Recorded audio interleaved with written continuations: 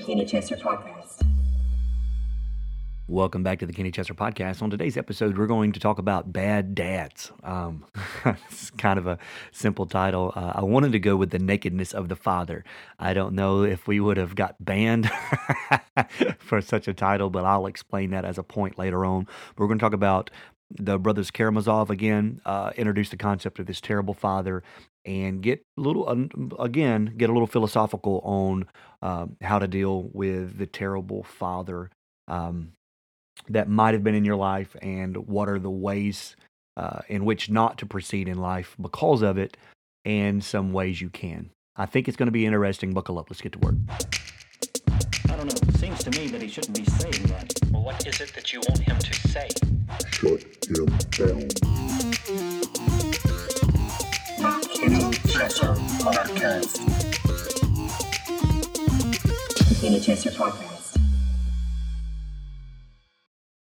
You're with us today, and we're going to start today a little different. I've got some voicemails I want to play for you. If you want to leave the Kenny Chester Podcast a voicemail, you can visit our site. It's at anchor.fm/Kenny-Chester. And there's an app you can download as well to do that. Or if you know my number, or you want to send me an audio message through Twitter or something of that nature, you're welcome to do that. I can incorporate it onto the show, but without any further ado, let's get to some of these voicemails. First, we have up listener Blake. What you got for us, Big Daddy? Brother Kenny, I agree with everything you said. There you have it, folks. Keen insight from listener Blake. He agrees with everything I said. I like those type of voicemails. Let's move on. We've got listener Zach. Hey man, just checked out the most recent podcast on the brothers. I won't even try to pronounce it, but the book about brothers, and loved it, man. I love what you've been doing so far with the podcast. I love the diversity of content that we're getting. I've enjoyed all of it and looking forward to more, but wanted to just give some feedback. Loved it. I thought it was great. I am enjoying the occasional book review. I like it. I think it's something you should keep doing. But the way you put this out there and explained it and got me excited about it, and then the fact that you said you want to sit down with somebody and talk to them about it and their experience with it. You and I have done that on multiple things. You've been a great sounding board for me to flesh out ideas with as well, and I appreciate that. But we've done it a couple times, so I was like, man, I want to read this book so that I can do that. I want to sit down and talk to him about it because I want to hear your thoughts on it, even though I don't necessarily really understand the book, but I'd like to dive deep into it. So I looked it up on Libby, pulled it up on Libby, and 35 hours of listening time for the audiobook. I was unprepared. That is a hefty ordeal. Over 900 pages worth of reading, 35 hours of listening time. Caught me off guard. I would have brought that up. I would have mentioned it. If something, it would have been a flex that I had done it, or at least given people a heads up. Hey, it's a great book. Know what you're getting into though, because my goodness. But still looking forward to it. Was unprepared for the price tag that is attached to it. But I think I'm willing to pay the price. I think I'm willing to suffer the cost to read and experience it based off of what you've been saying about it so far. So looking forward to it, man. Thanks for the podcast. Loving all of it. Like I said, looking forward to all of the podcasts in the future. Keep doing what you're doing with it. I am enjoying it. Oh man, definitely some encouraging words there from the Reverend Zachary Smith. I've talked about Zach on the podcast before. He is one of my friends, fellow musicians at the church. He was in the Adventures in Preaching episode when I talked about trying to get into the mind of the author of the letter, where we talked about the bridge at music practice. He is a fantastic musician, an even better friend, and I appreciate him listening. I've got friends out there that listen. I've got strangers out there that listen, and I appreciate you both. He called me out. I forgot to, I guess, explain in last week's episode about the length of the book. I guess I missed the opportunity to flex on that. I read the Constance Garnett translation, and I can't remember the exact page count. I listened as well on Libby. For those of you that don't know, Libby is a free app that you can use that is associated with your any library that you would use. You just put your library card in, and you can have a database of free digital books you can read on your Kindle. Or they have audiobooks as well that you can listen to while you travel. And Zach you could hear the roar. I tried my best to eliminate from the voicemail, but I don't want that to stop anybody from actually sending me voicemails. I can do that in post and eliminate that, but he listens to it while he's out on job sites or when he's traveling like I do. And I guess I didn't explain that very well. I'm sorry about that. And it's actually a great segue as well into today's episode. Again, thank you, Blake. Thank you, Zach. Thank you for others that have sent voicemails that I've been unable as of yet to incorporate into the show. I will make sure to be better at doing that. But I'm thankful for all my support. So that's a great segue into today's Brothers Karamazov spinoff episode, I would say.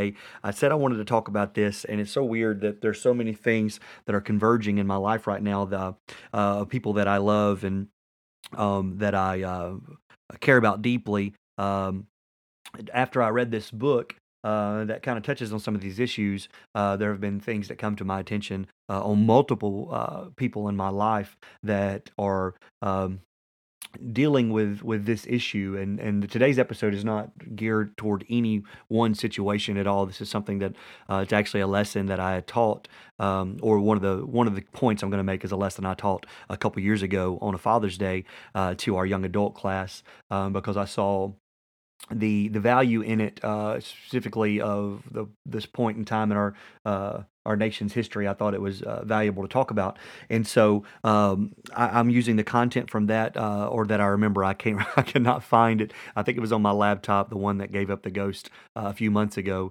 and so I don't have access to my notes. I'm going on memory from my notes, but I remember what I used. As source material for that, obviously the Bible. I was teaching it, but the other things that I had read and studied on as well. So I'm going to try to get into that today. Let me say, going forward, we're going to do some more episodes on the Brothers Karamazov, because I have not exhausted, even close to exhausted, the things that I wanted to discuss in that book. One of the things that Zach said in the voicemail, and I appreciate he's that type of friend. He wants to talk about it with me, and he knows we do this whether it be books that we've read, sermons, lectures, film, something like that. Anytime either one of us gets something that we need to talk about, we'll call each other, or we'll carve out some time after musicians practice, and we'll go into one of our offices and just talk about it.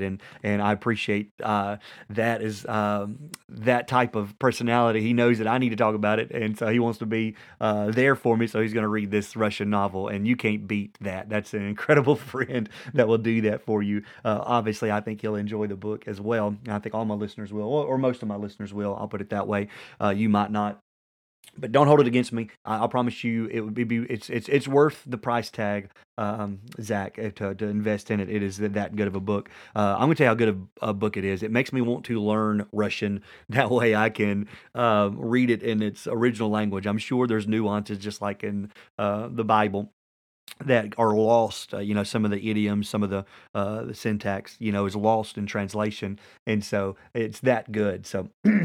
Moving on, I said something in last week's episode that I want to kind of clean up a little bit, and that is I started to tell what the book was about, and I started by talking about how terrible the father was, and I didn't move on. And so the book is not about terrible fathers only.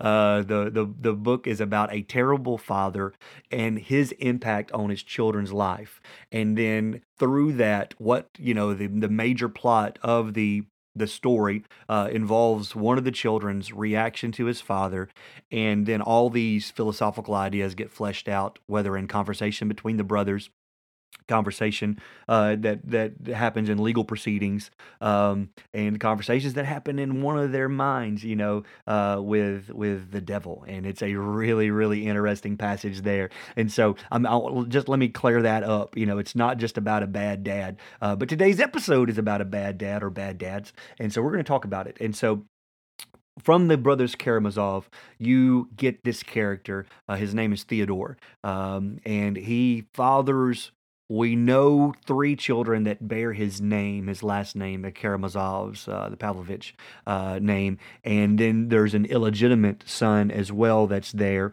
and all of their actions, I should say all of their actions, but a good portion of the actions that move the story along is an answer or a response to this man's life.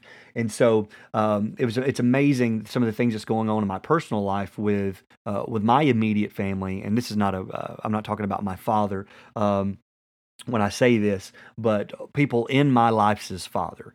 There is one specific storyline that's happening right now.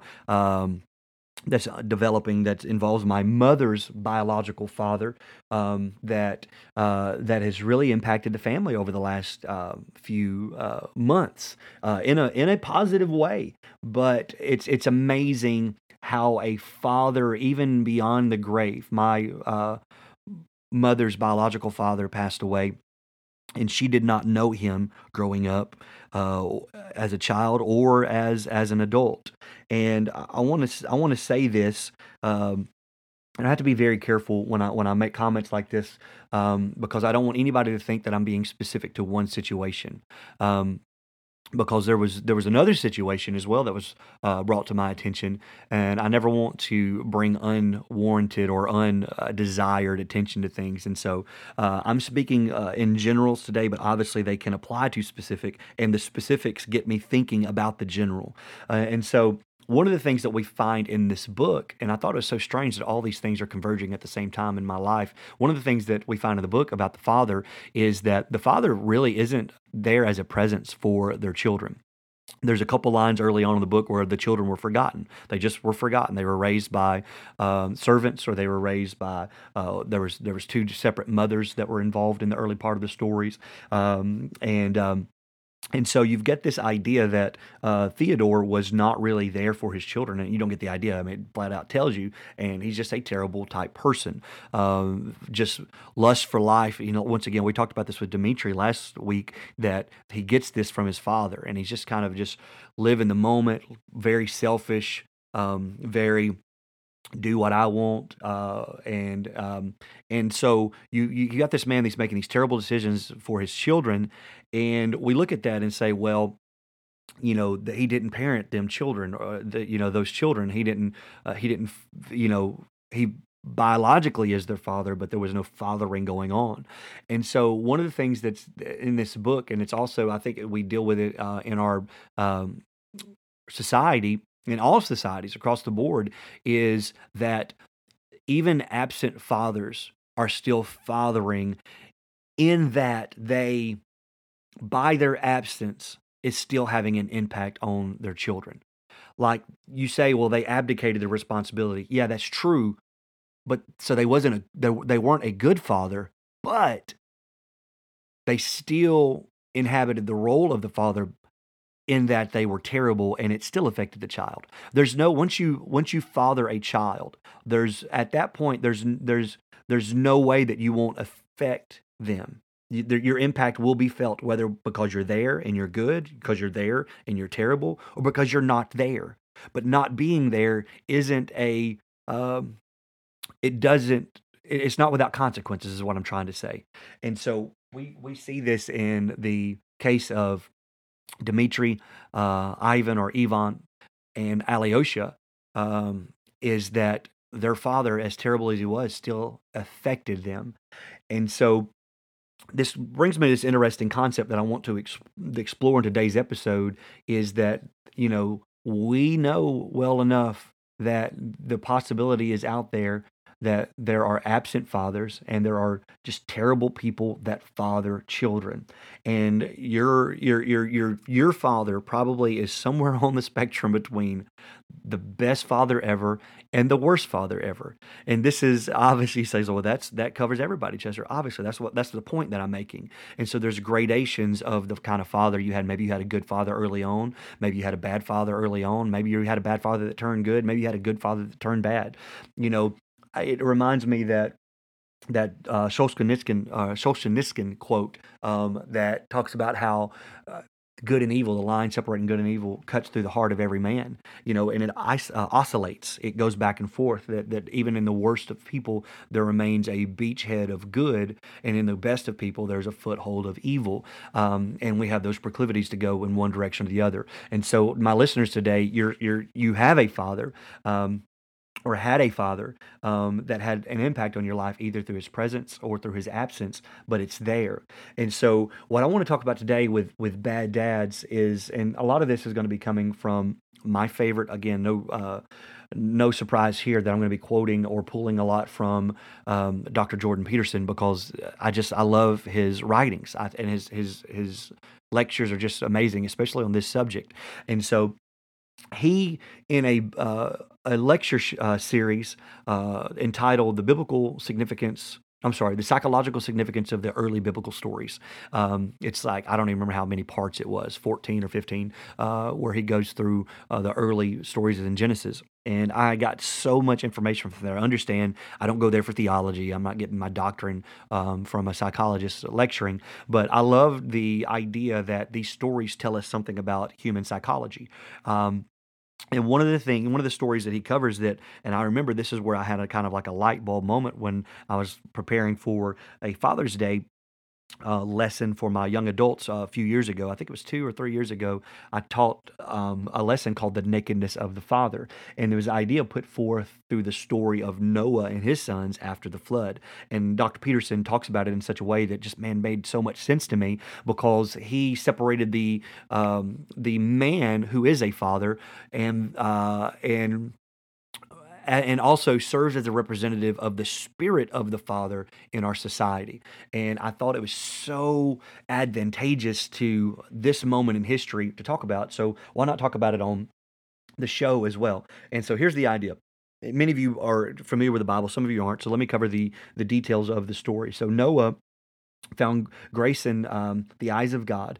The world had become so evil that the Lord wanted to reset on societies, and so He found a good man who was righteous in the eyes of God in a unrighteous world, and that gives me hope that no matter how evil the world is, now we know that the Lord's not going to destroy the world again with water. The next time is going to be by fire. And so we know this judgment is coming again when the world reaches that culmination of evil like it was before. And I'm telling you, I feel like we're heading, I'm not saying I'm not being a doomsday guy here. I'm just reading you the biblical evidence that we know that there's going to be a judgment day that's coming. And so that judgment is coming when the world reaches to a certain pinnacle or maybe a valley, a depth, however you want to look at it, and the Lord's going to destroy the earth again. So the good news is that in the most immoral societies, there can be morality. There can be, and that's what the church is trying to do. The church is trying to spread the gospel, trying to get people to follow the teachings of Jesus and accept His free gift of salvation. That's the work of the church. And so right now, what we have is this father, Noah, who hears from God, who's righteous, who builds an ark that saves not only his family, but saves all of these animals. That way that they can, and you probably remember it as a Sunday school story, that he builds this ark, this mechanism of safety that they survive the damnation of the world to repopulate and procreate and all this, a new civilization, basically. And so that's the gist of the story. He gets all of them in his boat, the family, his sons' wives. And then after the flood, the water recedes.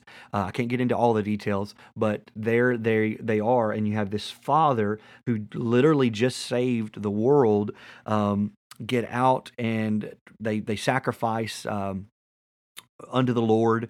Some of you might be surprised that this happened, because you're like, well, he only had 2 of each animal. That's not true. He actually had 2 of every animal that was unclean, and he had 7 of each animals that were clean that could be offered up as a sacrifice. And so he prepared to sacrifice, which is another episode or another sermon, if you will, to itself. But he gets off the boat, and the Bible says that Noah planted a vineyard.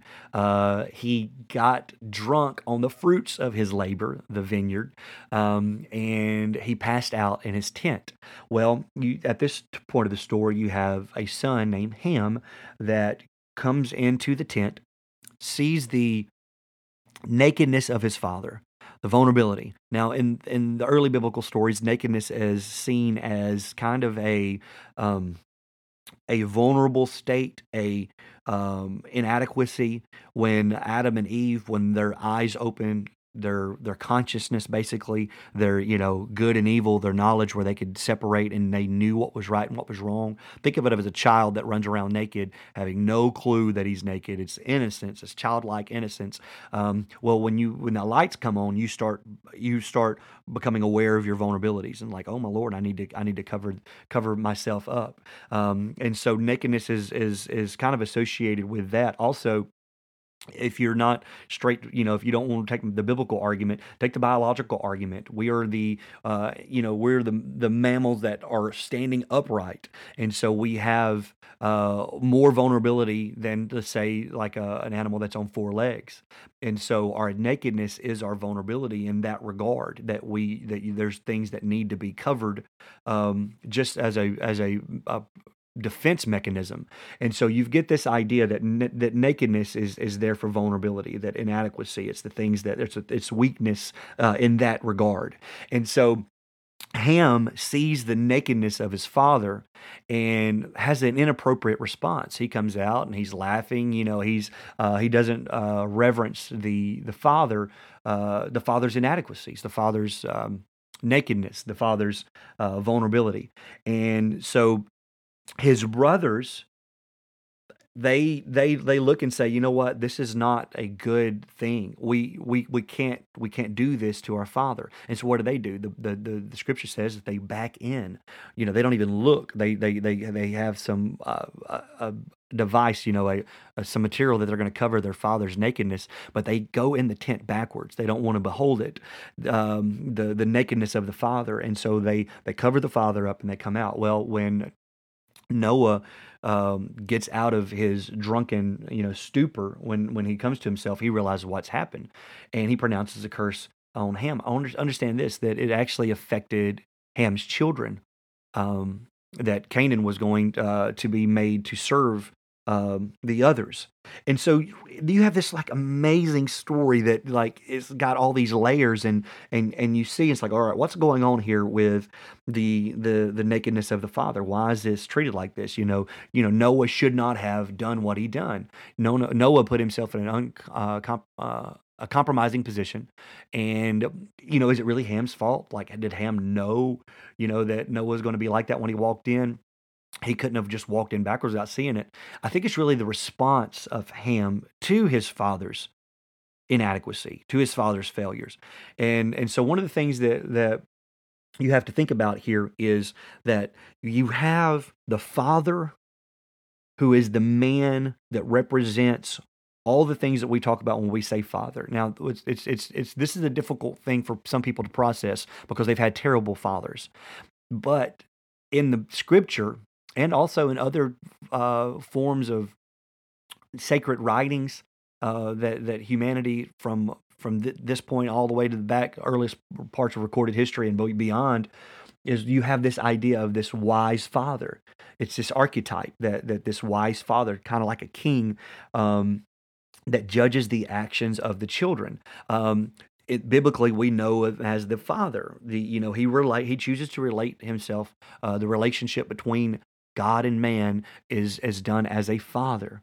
And so when you have a bad father, it really corrupts that idea of father, but it doesn't change the scripture in a way that we can't use that because there's bad dads.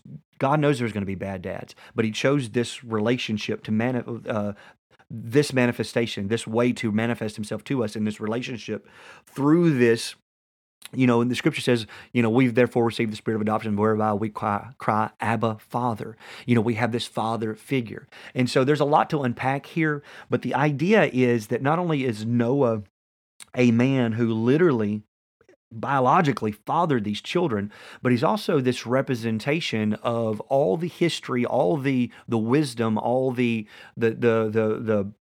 past experiences that are manifested in this figure. So you've got the father, and then you have the role of the father or the spirit of the father.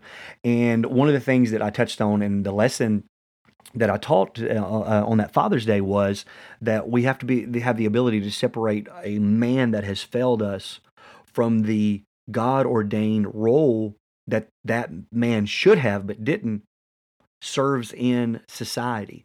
It's this collective wisdom.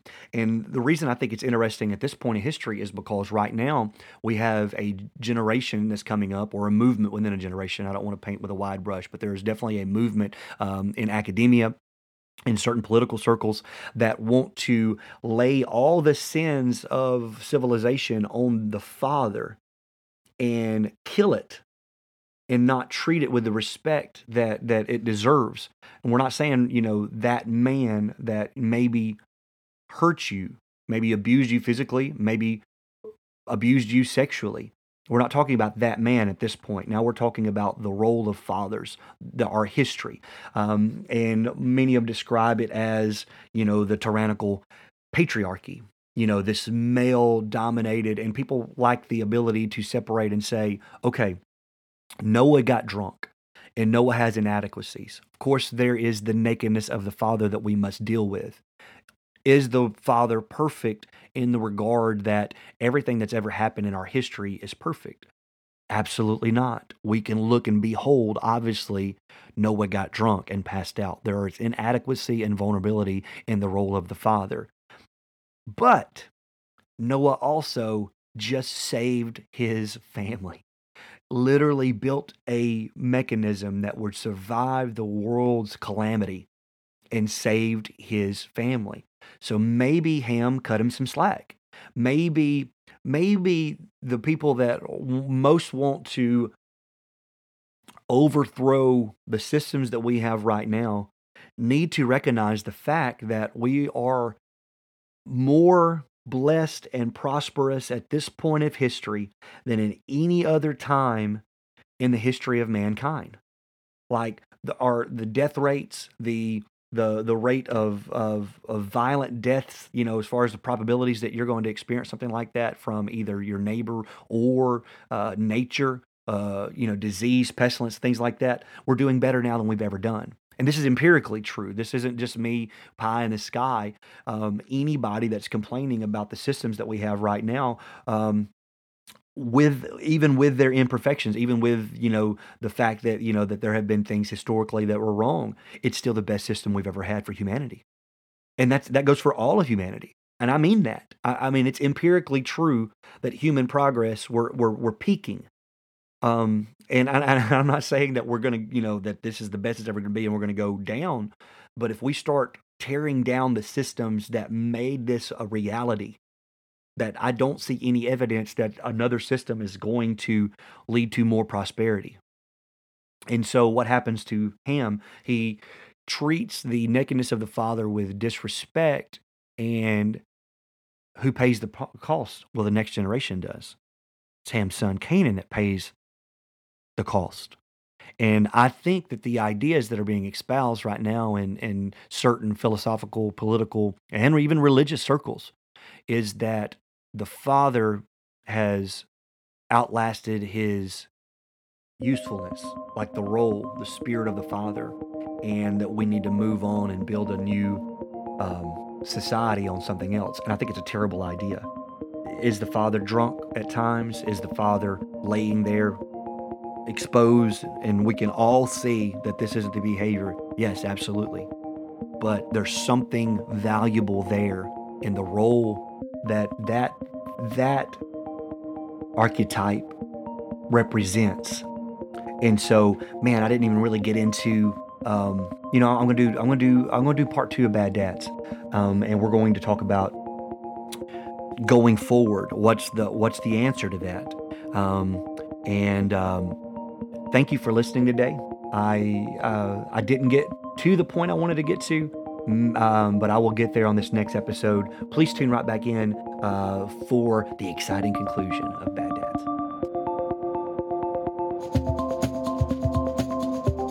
been listening to the Kenny Chesser podcast. Please consider subscribing and leaving a review.